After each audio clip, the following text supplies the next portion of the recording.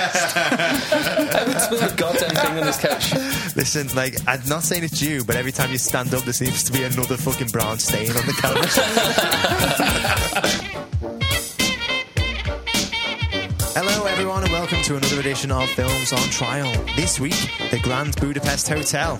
I'm Gav. I'm Alex. I'm Joel. I'm Dave. I'm Austin. I'm Steve. Well done. And just like the Grand Budapest Hotel, we are full of enormous wealth and outrageous events. I wish. I mean, like, yeah, we're quite outrageous. We've got a tenner between us. Seriously, though, if you've never heard this show before, then hold on to your lobby boys because you're about to get detained. Should have said, hold on to your cats because we're about to throw you through a window. Essentially, we take a film and we put it on trial. It's as simple as that. There's also a whole host of other hilarious shenanigans to keep you entertained, including a caption contest, a quiz, impressions, xylophone playing, sound effects, and a lot of banter. So do stay tuned. Now, as I mentioned before, this week's film on trial is the Grand Budapest Hotel.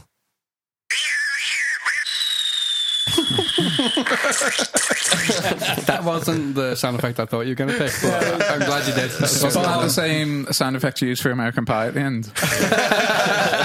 What's that cat up to? He landed on a pie. Okay, so is it Grand Budapest or is it Little Hungary? Hopefully we're going to find out. Just to say, this will be a very spoilerific episode, so if you haven't seen it yet, you can either listen to this episode after you've watched it, it's on Netflix at the moment, or you can just trust our judgments. Alternatively, you can fast forward to our quiz this week, brought to us by the lovely Alex, which we're going to highlight in the comments section below. Now, before we go on, our last film on trial was the incredible, fist-pumping, erection-inducing Hobbs and Shaw. Austin, I mean, everybody's shaking their heads in agreement, especially Joel. Austin, you judged that should be placed on the hit list. You've since gone away and watched it. What do you reckon? You know what? It's a close one, but if you're in the right frame of mind, that's going on the hit list. You know, I'd say 7 out of 10 times of the times I watch it, it's going to go on. It should be a film review, man. Jesus. It's 2.5 hours long as well, isn't it? Fucking hell. 3 of the times I'm going to think that's shit. The other 7.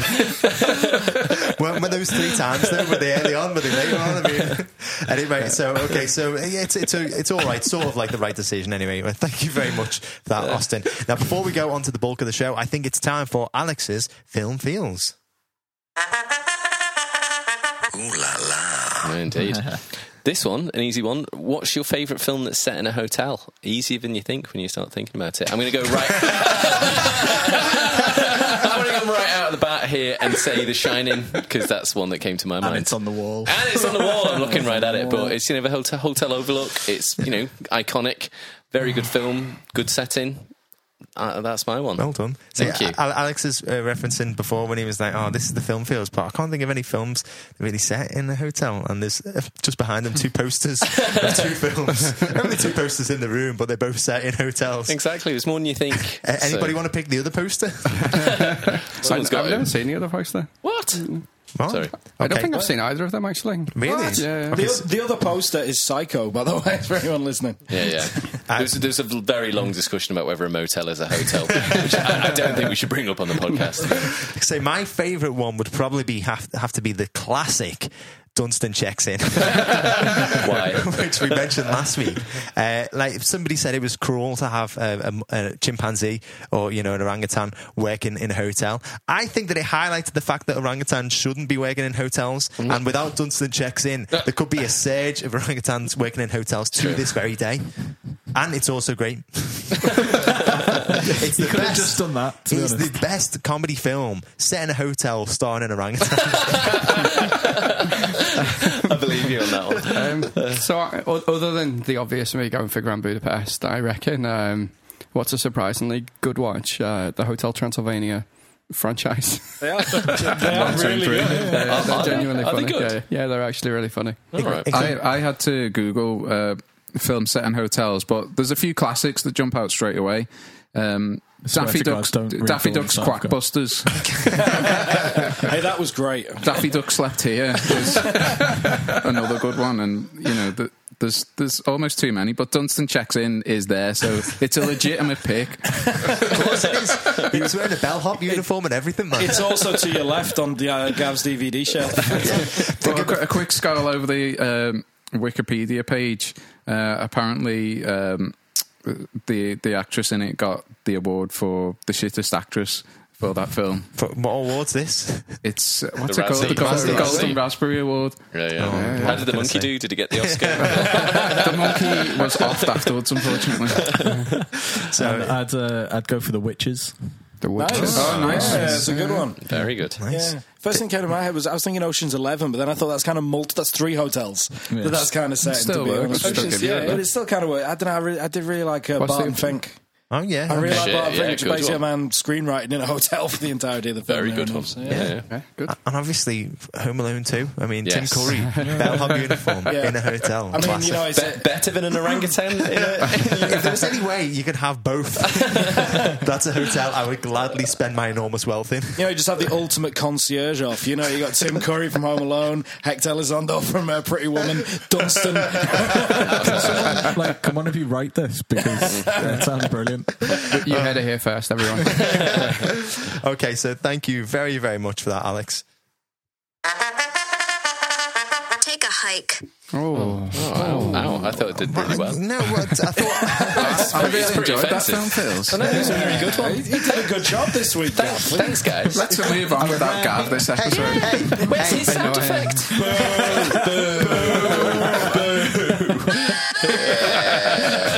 Now, I was trying to fit it in with, the Grand Budapest Hotel because there's a lot of hiking. It's up a mountain.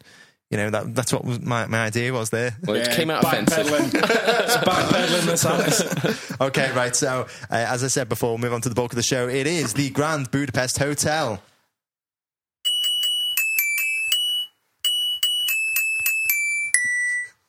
I can't be asked playing all of it. Is that the Eagles? Yeah, it is. Yeah, I still recognise it. It's about 20 minutes long. Probably the longest xylophone interlude we've ever had on the show.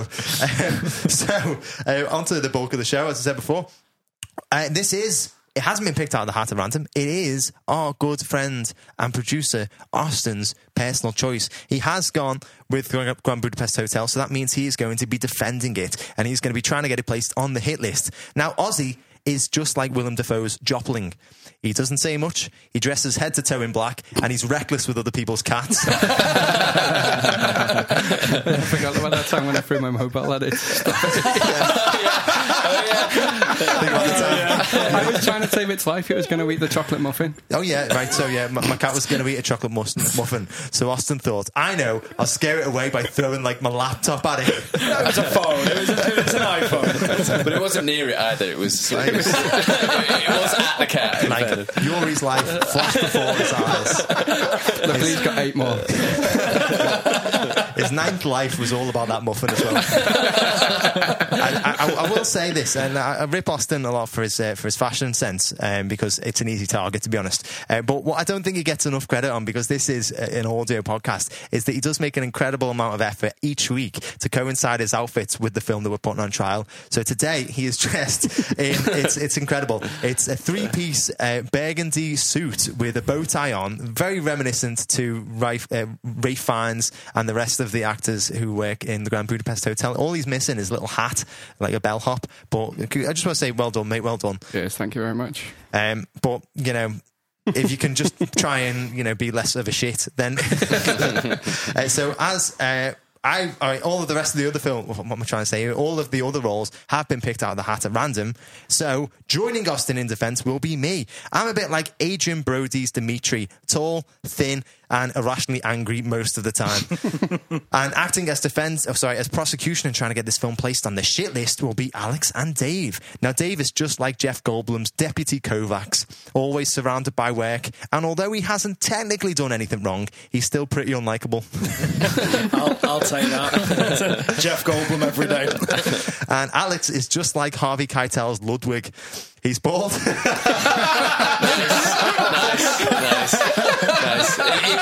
If you tuned into last week's episode, you'll have seen something similar.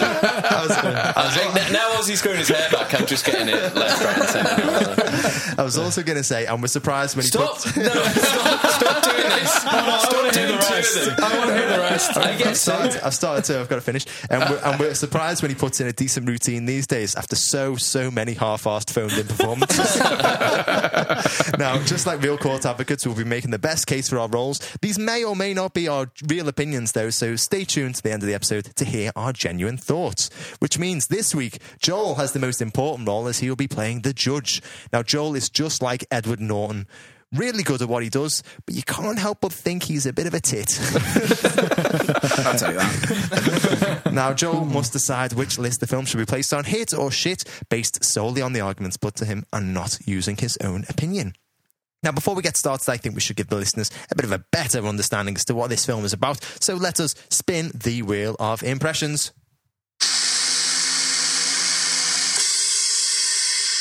So here we read off the synopsis of the film in the style of one of the cast or characters of the film. This week, it has landed on Austin.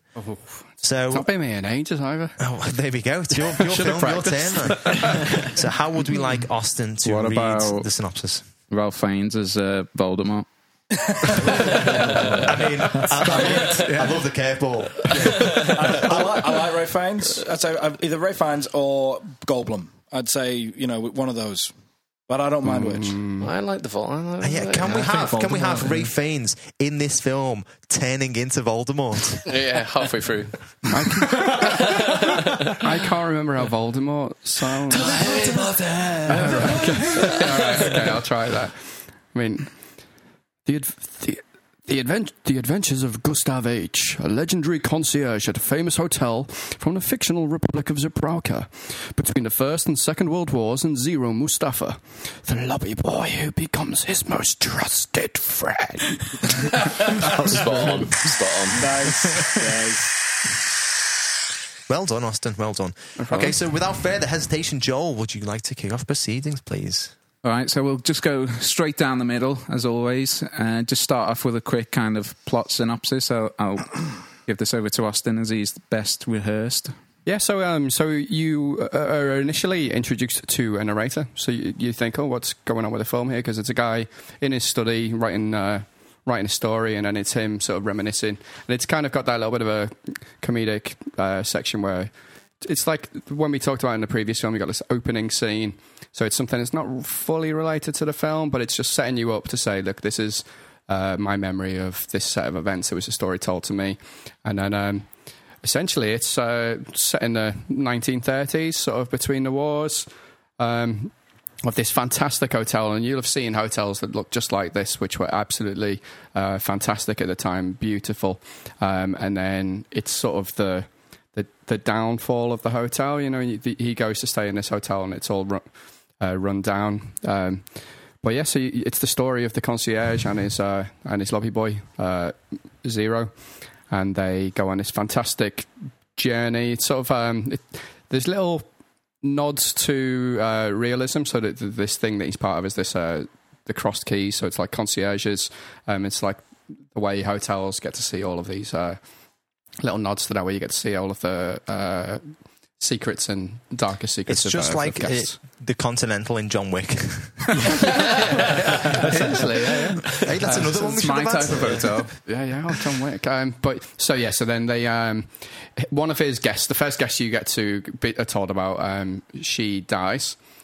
She's got a relationship with Ray Fiennes, and she bequeaths, is that the right word? Yeah. So she, in her will, she leaves this painting, and her family are all absolute shits who want the painting, and also it's at the time of the war, so you've got that playing into it as well. So they're trying to get this painting back because it's priceless, and then it's a whole crazy scene through there. Is that he ends up locked up. There's a breakout scene from the jail. There's the classic sort of Wes Anderson relationship type scenes going on, and then there's some great chase scenes up the mountain, through a monastery, down the mountain. A cat gets thrown out of a window. Somebody falls off a cliff, and then you end up sort of back where you started. So Gav just really threw me. Like, all Austin's doing is explaining the plot, and Gav puts his hand up. You're talking shit, Austin. He's on my side as well. I was going to ask if I could join the prosecution side. But no, what I was going to say is just a slight bit is the Adrian Brody, who plays Tilda Swinton. She's the sort of the lady that Austin was talking about, who dies, very wealthy. She bequeaths Ralph Fiennes this painting. Adrian Brody plays Dimitri, her son. He's very pissed off at this, so he frames Ralph Fiennes for her murder, and then that's why he ends up in prison. Oh, yeah. That's why there's the missed prison out some key break. plot points there. Sorry. And then the chase scenes that Austin's talking about is Dimitri has hired this character called Joplin, who's played by Willem Dafoe, who's this sort of Terminator-like figure who's trying to hunt down Ralph Fiennes. So that's why there's lots of chasing as well. So he's trying to clear his name while he's on the run. Okay, so throwing this out to everybody, obviously when you watch a Wes Anderson film, he's got a very distinct style. You can almost kind of tell that it's him without being told. So this film, how does it kind of compare to the other Wes Anderson films? Is it the same type of quirky style? Is it anything new? Does the plot kind of all fit together nicely? No, there's nothing new in his style. I mean, if you like Wes Anderson's style, then I think you would like The Grand Budapest Hotel.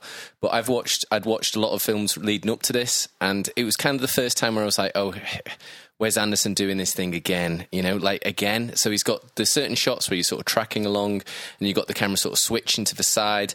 And it's well done and it's his signature thing. But it was the first time when you just go, yeah, okay, you're doing it again, I see. It's the same sort of thing. And it felt a little bit tired, to be honest. So, the plot starts off quite well, I think. But to be honest, this is my thing kind of with all of Wes Anderson films. It has a really good first third.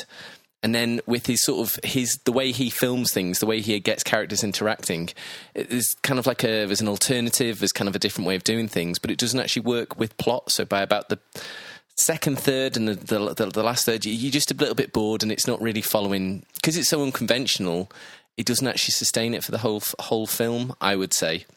So yeah, it is very much Wes Anderson. If you like it, you like it. But for me, I was bored at this point, I think. So I would say there is almost exactly the same as what Alex said, but in a lighter tone. Throwing it back in my face. But no, genuinely, more respectful, you mean? Yeah. But no, genuinely, it is very much Wes Anderson. The second it starts, you will know it's a Wes Anderson film.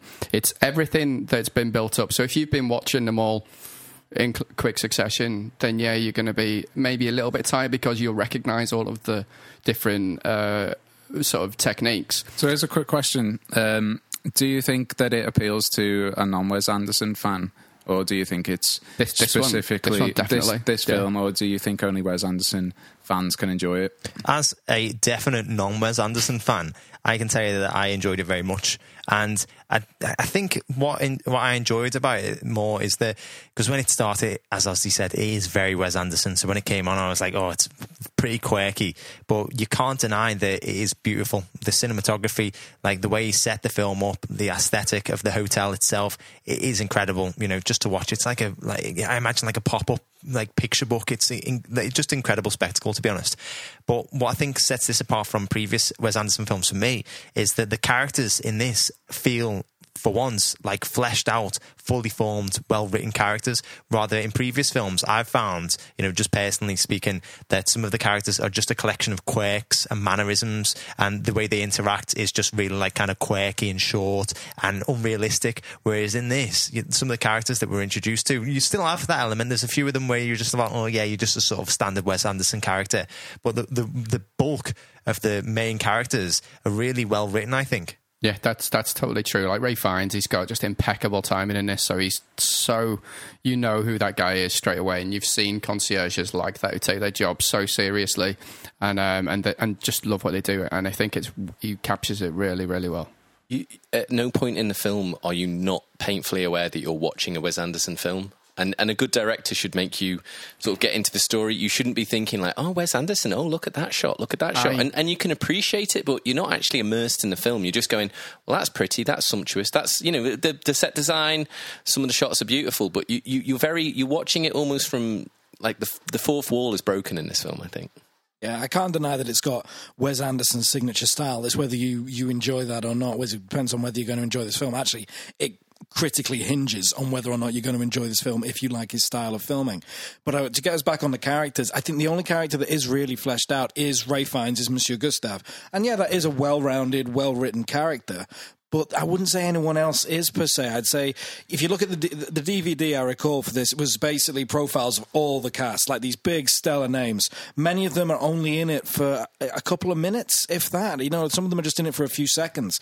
I wouldn't say their characters are particularly fleshed out at all. And even Zero, who's probably your second main protagonist after Gustav, you can't really pick out a personality point about Zero. There's not much to say about him. He just kind of does what he's told, which I suppose, it's a good lobby boy. A lobby boy would, yeah, that's it. He just does what he's told, but there's nothing to his character. There's nothing to his personality. You know very little about him. He's a shy refugee who's had to leave because his father was executed during the war and his mother was killed in a explosion. Yeah, no, that's his backstory. That's his backstory. That's not his personality. Which he just tells to, like, he says exactly those lines in a deadpan voice. Deadpan, yeah. I think that's everything's in deadpan. It's like that's very devoid much of the Wes personality. Anderson vibe.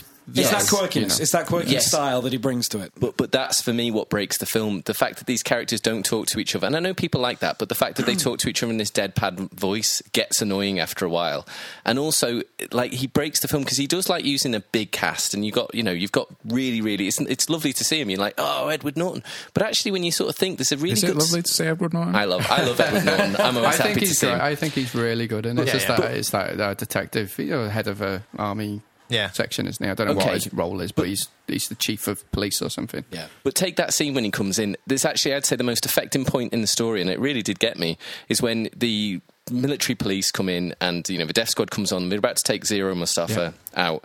And, you suddenly realise, the Monsieur Gustave has a real feeling for him, and he turns around and he says, "Get your hands off my bellboy." And Zero, for the first time in his life, sees that someone really cares about him. And it's a really good moment between the two characters. And it's ruined, right, by the arrival of Edward Norton, because all of a sudden you're going, oh, it's Edward Norton in a moustache and a silly hat. And, oh, this is all just a big Wes Anderson film. I'm sorry, I was just about to get invested in these characters. But I think that's kind of the point, is you're never meant to not... Like, I think I said this about the last Wes Anderson film that we put on trial, is that you're meant to know it's a story. That's kind of the levity of it. So you get a very serious moment, a big character building moment, and then you're taken back out. It's like, don't forget, guys, this is just a story that I'm telling. And it's just a beautiful story, nice. It's like reading a book, you get involved and then somebody says, "Do you want a cup of tea?" or something. It's that you don't want to be too much in there. You get to enjoy it more. I'd argue, like Alex's previous point before when he was talking about the direction, and it's very obvious. I don't think that's boring. I don't think that's anything to criticise, really, because when you think about like other directors with a very signature style, like Alfred Hitchcock, Christopher Nolan, Quentin Tarantino, they are very obvious. I mean, Alex is like panicking because I've mentioned two of his least favourite directors. I was thinking of Terrence Malick. J.J. Abrams. They've all got signature styles, so when you're watching one of their films, you're like, okay, this is definitely one of their films. So you don't get kind of carried away and say, oh yeah, well, I can't enjoy this now, or this I can't appreciate this because I know who's directed it. And when you think about those names as well, they worked with some stellar casts. Think about like Tarantino's most recent one, Once Upon a Time in Hollywood. Once again, he's assembled a really stellar cast, but at no point are you thinking like, oh god, here comes Brad Pitt with a wig, and here comes... I mean, I absolutely am.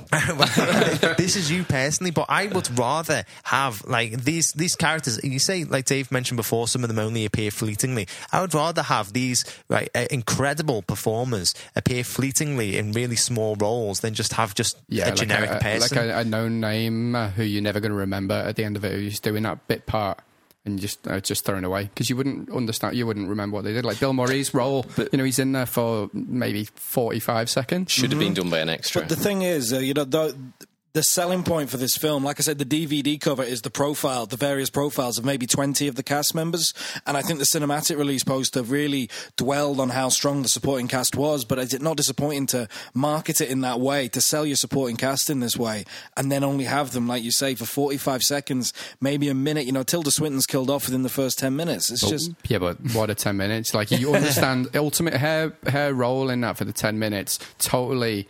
plays out exactly who Ralph Fiennes' character is.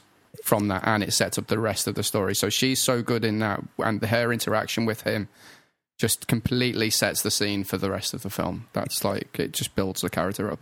Exactly, and Dave, you were saying that all these characters appear on the DVD or the advertising materials or whatever.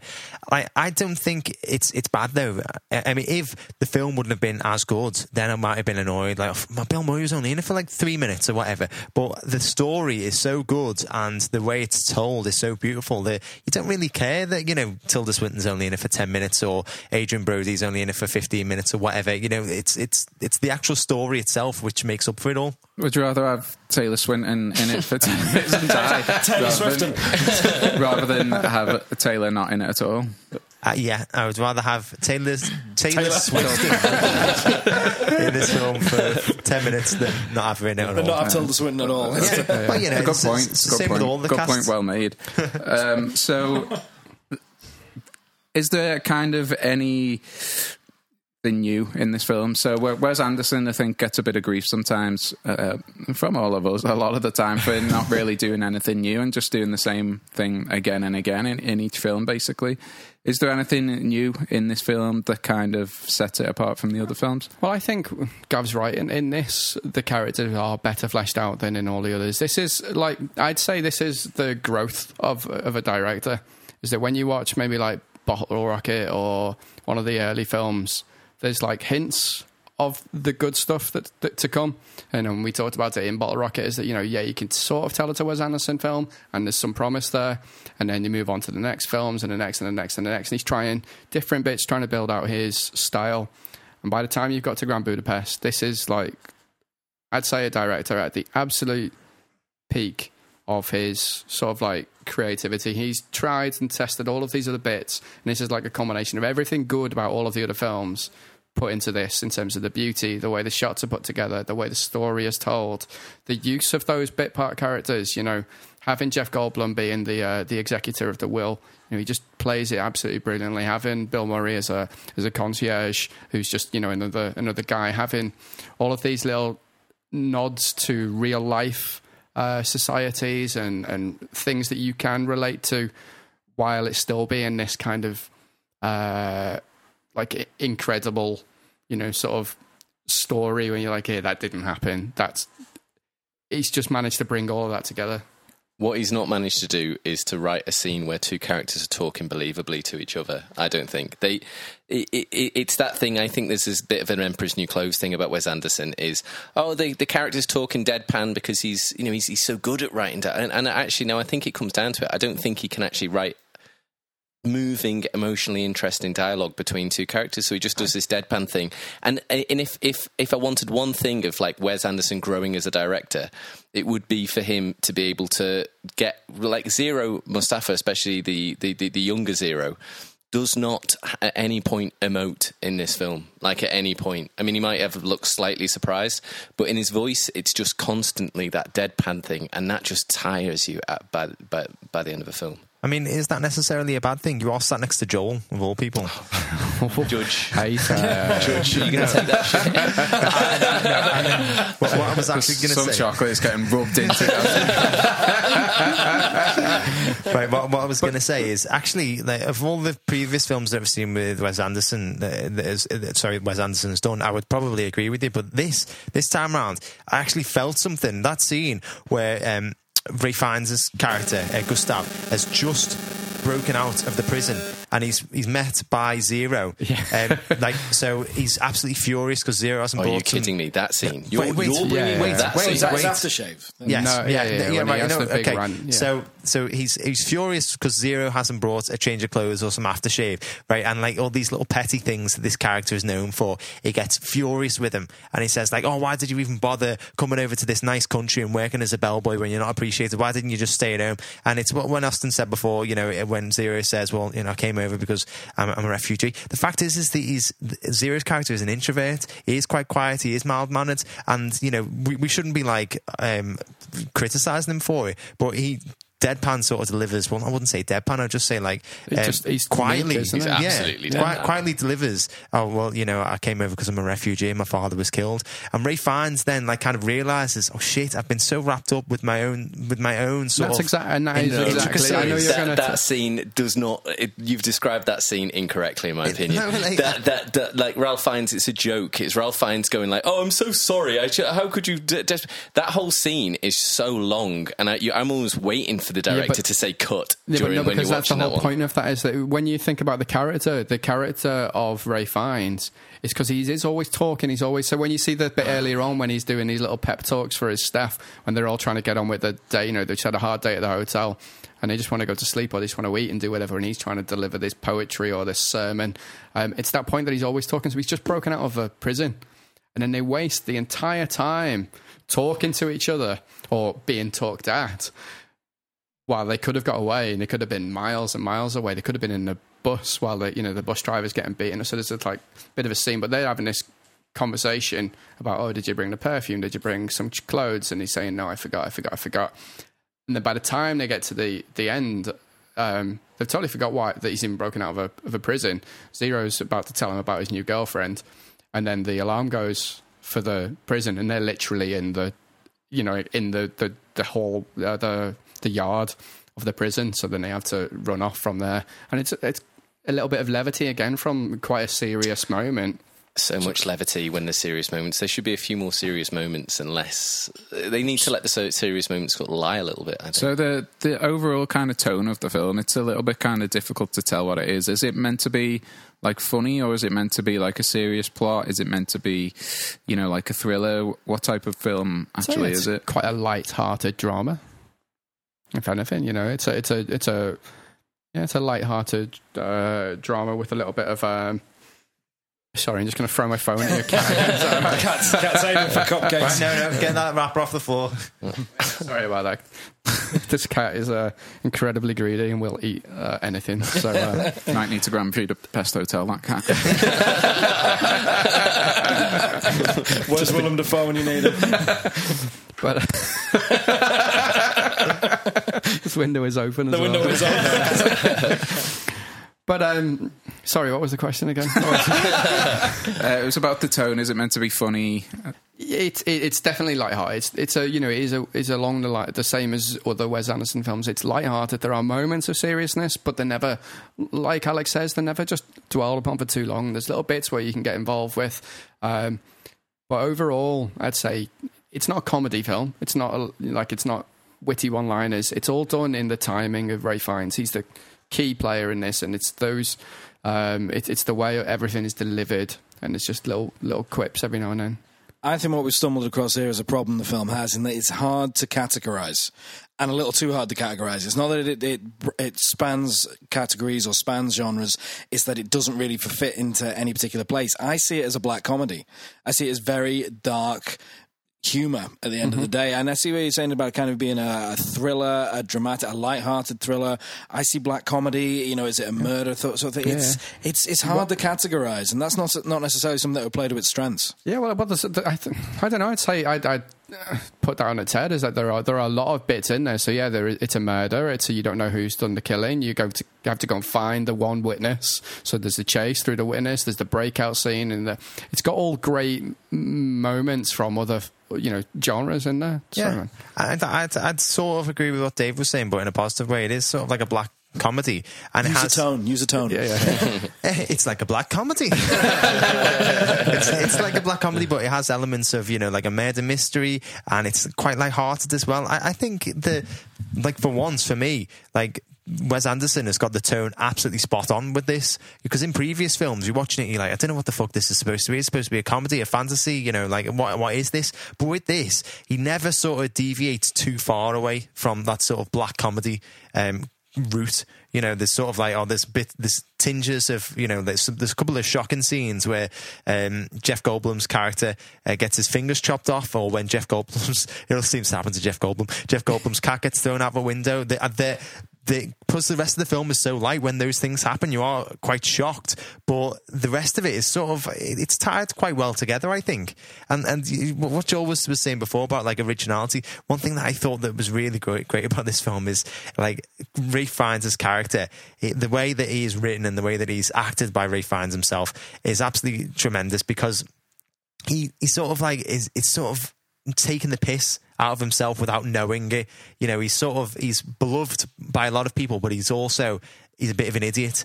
And there's so many scenes where he's trying to deliver these eloquent speeches and he keeps on getting interrupted by something, or he interrupts himself. And I think that's really funny, the fact that, you know, like people don't tend to listen to him. And there's an amazing scene right at the very end, Austin was talking about a chase, where like Willem Dafoe's character is finally caught up to Gustav, you know, Ralph Fiennes, and Ralph Fiennes, Gustav's hanging off of a cliff by his fingers, and Willem Dafoe's character, it just comes up and he starts stamping the ice around it, hoping that he's going to fall. And Ralph Fiennes delivers this speech, and it's absolutely amazing. It's like, if this be the end, farewell, dear Piper Boy. And he starts going into this really beautiful poem, and then out of nowhere, Zero just pushes Willem Dafoe off the cliff, and then Ralph Fiennes is like, shit, you got him. You know, just like completely, constantly forgets what he's meant to be doing because of these soliloquies. Yeah, and I love that, like, because that for me is like a lot of character detail. It's not just like kind of your carbon cut and copy from any previous Wes Anderson film. Like,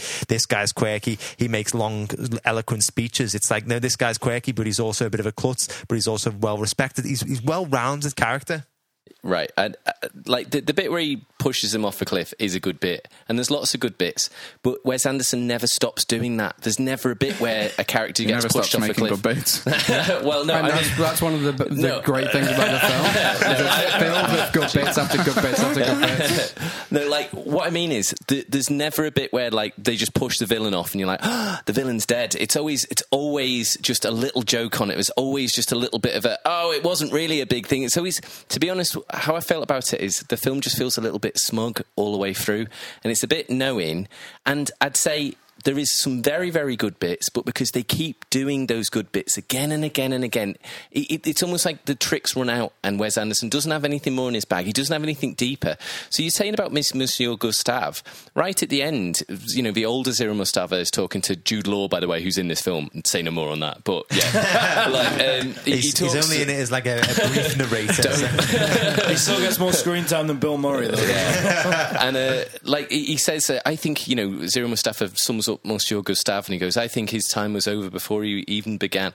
And you're just like, oh right, what does that mean? And, you know, 5 minutes I was thinking, you're just like, it doesn't mean anything. Like this, that whole character thing. No, because it completely does, because the hotel is set in a time like when Southport was great in the 30s, you know.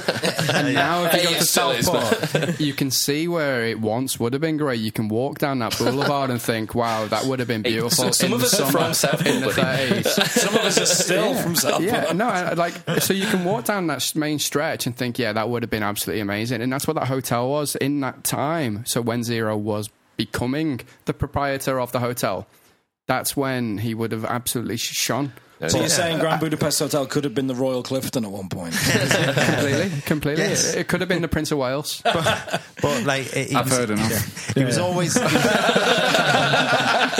he was always losing. Like, he was always fighting a losing battle. Essentially, you know, the hotel was on its way out, or it was depreciating anyway. You had the beginning of the war, you know, and you had this guy who, like, he was unafraid to speak his mind, and he was kind of, what you say, not pig-headed, but he didn't want to change his character. So right at the very beginning, you mentioned a scene where Ed Norton appears on the train, and that's quite a nice scene where, you know, the police come in and say, show me your papers. He stands up for Zero's character, and then he gets roughed up a little bit. And later on in the film, you think that he would have learned from his lessons, or you would think that he would have tried a different tactic. But the police once again come onto the train. This is like right at the very end. We find out it actually leads to his death. The police try to arrest Zero again, and once again he defends Zero in the exact same, like, kind of brash, you know, way. He's not afraid to stand up for his friend. So he hasn't really learned anything. So, you know, he's grown so much as a character, but when it comes to, like, wearing his heart on his sleeve, he hasn't really learned anything. So that when he was saying, his time was already up, it was because he was always unwilling to make those changes. Yeah. Okay, I think I've got pretty much everything I need. Is there anything anybody else wants to quickly add? Take that as a The no. soundtrack's incredibly good as well. Yeah, it's actually really good. You get, and it's not the same as what you might get in other Wes Andersons, where you recognise some of these, classic tunes that he's, or maybe like a French go-go type tune. This is, I think it's an original score set just for this, and it's absolutely So brilliant. is it just orchestra music, or is it actual? A lot of it's sort of like harpsichordy, and but it's just played so well. The soundscape and the way things move in and out, like you can actually listen to this film without watching it and enjoy it. So the visuals are absolutely fantastic, but the sound itself, and because there's a lot of dialogue, you can listen to it and understand what's going on. You get a completely different film, and the music in the background is absolutely awesome. I feel the same about Hobbs and Shaw, man. Oh, Jesus. I'd agree. Okay, I think Alex has got a delightful quiz for us. I do have a Has quiz. this one got a name? Wes Anderson. Oh, nice. Nice. It's almost as though you used the same title as Joel's, but just added Anderson. Anderson at the end. That's exactly what I did. Okay, so in this quiz, I'm going to start off by giving you 3 characters, and the first part is you're going to have to tell me what film they are from, okay? And then I'll have a little trivia question for you afterwards. These are all Wes Anderson characters? All Wes Anderson characters. So you've got to tell me the film, okay? First one is Eli Cash, Raleigh St. Clair, Henry Sherman. Is it the Royal Tenenbaums? It is the Royal Tenenbaums. Well done, Gav. Your bonus question is how many? I don't want a bonus question. How many they're quite easy. Okay. How many feature films has Wes Anderson made? 8. Oh, 9. It is 9. Oh shit! But then I do have the quiz right next to Joel, so I'm guessing. Okay, next one, number 2. This should be quite easy. Duke Boss Mayor. Dogs. Yeah, there you go. Okay. Well done, Dave. Adjusted for inflation, what is the highest grossing Wes Anderson film of all time? Life Aquatic. Darjeeling Limited. Anyone else? Grand Budapest. Anyone else? I Love Dogs. Oh, wait. Fantastic Mr. Fox. Yeah, I'd go with that. Shockingly, you're all wrong. It's Royal Tenenbaums again. Oh, wow. Yeah. Okay. Wow. To be honest, I quite like Royal Tenenbaums. But anyway. Number 3, Mr. Bishop, Scoutmaster Ward. Moonrise Kingdom. Oh, shit. Okay, I'm going to give this to Dave first. Who was not involved in Moonrise Kingdom for the first time for Wes Anderson? He'd been involved in every single other film until Moonrise Kingdom, but was not in this one. Luke Wilson. Oh, close. Owen Wilson. It was Owen Wilson. Well done. That's probably the first time anyone has ever thought of Luke before. No, we watched Charlie's Angels the other week. Yeah, it's true. Even their parents have probably always thought of Owen before they thought of Luke. If you're listening, Andrew. And Luke's older. Yeah, normally parents call their children out alphabetically, I think. No, I think their parents referred to him as black-haired Owen. Straight-nosed Owen. Okay. The other one. I really like it. What does Andrew will? Anyway. Number 4, Francis Peter Jack. Go on, by process of elimination, you should be able to... Bottle Rocket. On this one. Nope. Well, Francis Peter and Jack. Like No. a quacket. Fantastic Mr. Fox. No. Another one? running out of Rushmore? No. The one that we haven't mentioned. No. I mean, yeah. It's a Darjeeling Unlimited. Unlimited. So, which big film? So those are the 3 main characters are called Francis, Peter, and Jack. Can you tell me which big film names they are named after? Francis, Peter, and Jack. You mean what film actors are they named after? No, just big names in film. Generally, they were named after Francis Ford Coppola. That's the one. Jack Nicholson is right, and Peter. This is a tricky one. Fonda? No, Jackson. no. Bogdanovich. Didn't think you'd get that one. Of course, if I'm honest. yeah. It was right on the tip of my tongue. Okay, number 5, Dr. Nelson Guggenheim, Dirk Calloway, or Herman Bloom. Life Aquatic. No. Moonrise Kingdom. Oh, Rushmore? Well, it is Rushmore. Well done, Gav. Disney, in the filming of this, denied a $75,000 helicopter scene, which mainstay friend of Wes Anderson stepped in to give a check for it.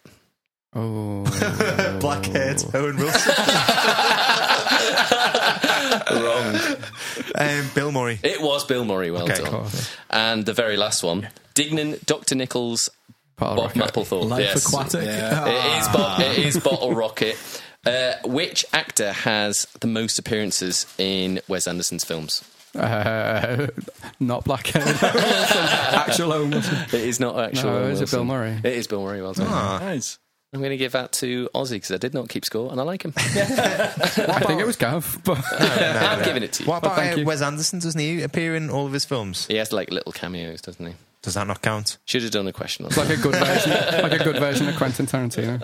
Well, yeah. Ouch. Thanks anyway, Alex. You're welcome. They both started around the same time, didn't they? Yeah, probably did, And actually. I think it was kind of like, or they both. It was when that one where he burned people. What's that Tarantino one where he burns the guy in the garage? Reservoir Dogs. Yeah. So that was when Bottle Rocket came out, and that was You should like write the back of DVDs. This film came out when that guy was being burned in the garage. In typical Tarantino style, he doesn't actually burn him because that would have been too big a budget. He gets shot before he Oh burns right, him. okay. But yeah, it was like it was to come out as like a contrast to that style of filmmaking. They are very different. Yeah, very, very different. So yeah, there we go. Whimsy and hardcore violence. Yep. Okay, so quite often when I judge films, I decide... What helps me decide, is if I want to watch the film. Sometimes I want to watch it in a bad way, just to see how shit it is, but sometimes I'm just more interested to see how it is, and I think this film kind of falls under that category. It sounds like it's a really, I don't know, like kind of beautiful watch almost, and it sounds as though, although the kind of Wes Anderson trademark is definitely there, like it's more, he's kind of more, refined his craft, if you like, by this point, and it's less self-indulgent in a way because of that. So, although Alex and Dave definitely brought up some good points, and this is probably not marketed at me, I think it does probably deserve a shot on the hit list, and I'm kind of quite looking forward to watching it, strangely. Good.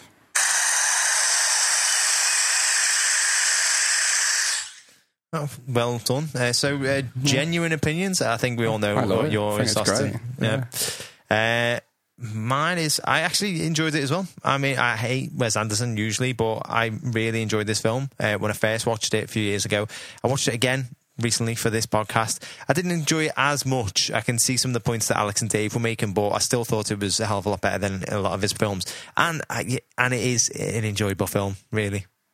Well, for me, anyway. Alex? I would say I did enjoy the film, but I kind of was honest. I think the first half of it is very good, and then it just doesn't sustain it for the second. So I probably would have put it on the shit list myself. I think this is actually probably one of the hardest prosecutions I've had to do. I love Grand Budapest Hotel. I love everything about it. I love the cinematography. I love the score. I love the performances. I love the cast. Yeah. This is a great film. It's one of my... It probably is my favourite Wes Anderson film. Yeah, it's right up there. Yeah. Yeah. Okay. Tiny bit of trivia, that bit where Harvey Keitel slaps Zero. Oh, yeah. They did that 42 times. Oh, my God. Because Bill Murray didn't think it was good enough. He wasn't even in the scene.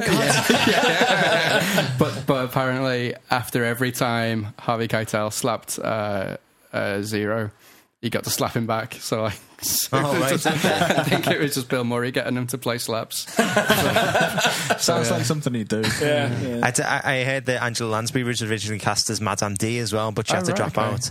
Also, I read somewhere that unlike any other film, so when you see a newspaper in a film, it's usually just like the headline, and then it's just a load of guff, just standard text that doesn't really make any sense. Well, for this, like Wes Anderson wrote actual newspapers, so each article corresponds to the headline. Because he started doing that at Bottle Rocket, didn't he? So those diaries were all full, and those pages in the diaries all had proper character arcs in there all the way from bottom. Why? So. Yeah. Why? It's an added layer. To fill in the characters, I suppose. I also read somewhere that Ray Fiennes based his voice for Gustav on English actor comic Leonard Rossiter, which is pretty funny. Because if you've ever seen the Peter Serafinowicz show, he does a piss take of Ray Fiennes where he says he sounds exactly like Leonard Rossiter. It's come full circle. So higher or lower than our previous film on trial, which was Hobbs and Shaw. Now on Rotten Tomatoes, it had 66 critical and 90% audience rating. I'm going to say it'd be higher than both. Yeah, I reckon critical's out of the park on this one. I reckon it's critics higher. definitely higher, but I wonder. I'm going to say higher on both because I Maybe love not it, audience though. Maybe not. 90's really high. Steve? Yeah. I'd probably go with everyone else. I reckon critical it'll be quite high, and then maybe about 85. Yeah, higher just than lower. below. I'm Just saying below. higher and higher. Right, well, it smashed critical of 91%. Yeah. Audience score, Steve was very close. Hasn't beat Hobbs and Shaw, only 86%. Oh, is that it? Pathetic. Only early days though, isn't it? Yeah. Pathetic. So once again, I put a poll up on Twitter over the weekend, asked our friends and followers which list Grand Budapest Hotel should be placed on. 81% of them said that it should be placed on the hit list. So well done, Joel. And before we adjourn the case, it's time for a little caption contest. So what I do here is I take a screenshot of the film and I put it on Twitter, asking for our friends and followers to provide a funny caption, with the best one winning a frog-shaped chocolatey treat. I don't know what it was a cat chasing after the frog. So the caption this time round is Zero looking into the mirror and drawing on his pencil mustache. So you guys just got to pick which is the funniest out of the following. Tattooed mustaches, New York. Fucking hell. Can't read today. Tattooed mustaches, new youth fad. When your cat filter app refuses to work. Why draw one on, I think he's talking about mustache. Why draw mustache on Tony Rivolio when he has two serviceable mustaches currently functioning as eyebrows? A bit mean. That's a child you're talking about there. When Flash becomes fresh, because he plays Flash in the Spider-Man films. Well, if you have to explain it. Well, I feel like I've got to explain the last stuff. It's a film review podcast, so we probably should have known. Okay, next one. It puts the lotion on the skin, or else it gets the hose again. I'd fuck me so hard. That John Waters lookalike contest is in the bag this year. I know it.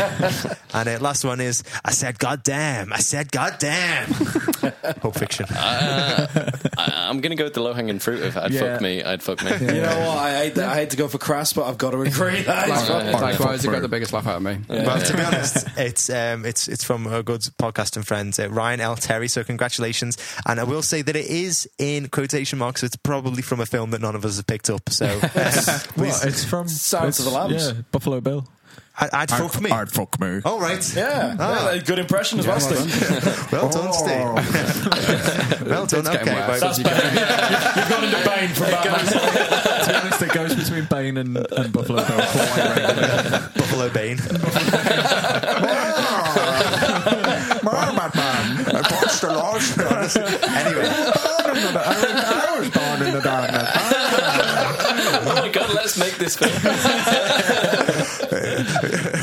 We'll shoot great big fat Batman.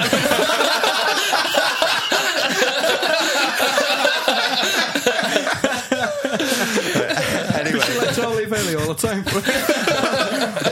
My mother was called Martha Shaw. Right, so congratulations to Ryan. You've just won yourself a Liberty Freddo. Right, okay, so before we call it a day, just wanted to give a shout out to one of our friends and fellow podcasters, Bang Average Movie Podcast. So we've given a shout out to these guys before. They're a really great, show. Two guys, Nate and Tyler, just talking about films, to be honest. And they do really great reviews. They're very concise, very funny, very entertaining. And the reason I'm putting you guys onto them is because at the moment they're doing a Guilty Pleasures month where they're talking about some of their favourite shit films. So they're talking about the Star Wars prequels, I think, in their entirety. Also, they've spoken about Shaolin Soccer as well.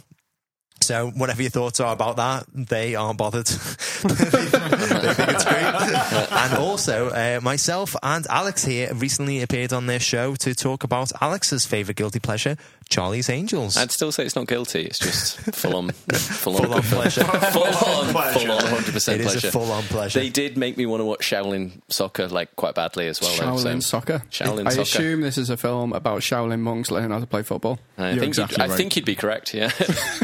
I mean, I'm all in. I'm in. I would be concerned if it was anything else. Have you got it on your DVDs? No, I don't actually. I don't. I did used to have Kung Fu Hustle as well, but I somehow threw that out, but kept Dunstan checks in. Sounds like we know what your birthday present is.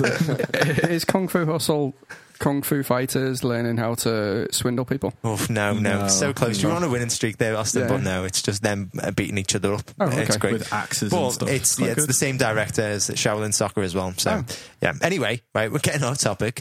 Give these guys a listen. They're very funny, and we'll be appearing on their show imminently, so do stay tuned for that. You can follow them on Twitter, BA Podcast. You can catch them on any podcast platform, Bang Average Podcast. So I will say that next week's film has been picked out of the hat at random, and it is going to be Dunstan checks in. No, it is not. No. I am not buying Dunstan checks in. It's a suggestion from one of our followers, Hippie McG, and they have suggested the classic rom-com 50 Shades. Say it again. Sorry. I misread that. Rom-com. 50 Shades of Grey. Freudian slip. Maybe you were right first time round. Freudian slip. There's a lot of that goes on in it as well. Now, in defence, they've also been picked out of the hat at random. So in defence, it's going to be me and Joel. Probably the two people. I'm going to message him right now. Going to love it the most, yeah. And in prosecution, it's going to be Dave and Ozzy, which means the judge is going to be Brucey. Probably the only one of us who's actually seen or read it before. I mean, I've read it, so I'm not going to get too defensive on that one. But on holiday as well, weren't you? Yeah. I was just going to say, it's like we're lying by the pool. Yeah. You're lying by the pool with a copy of 50 Shades of Grey. A massive erection. A massive erection and a nice mojito as well. So Can we go one episode where we don't talk about erections? I think not next episode.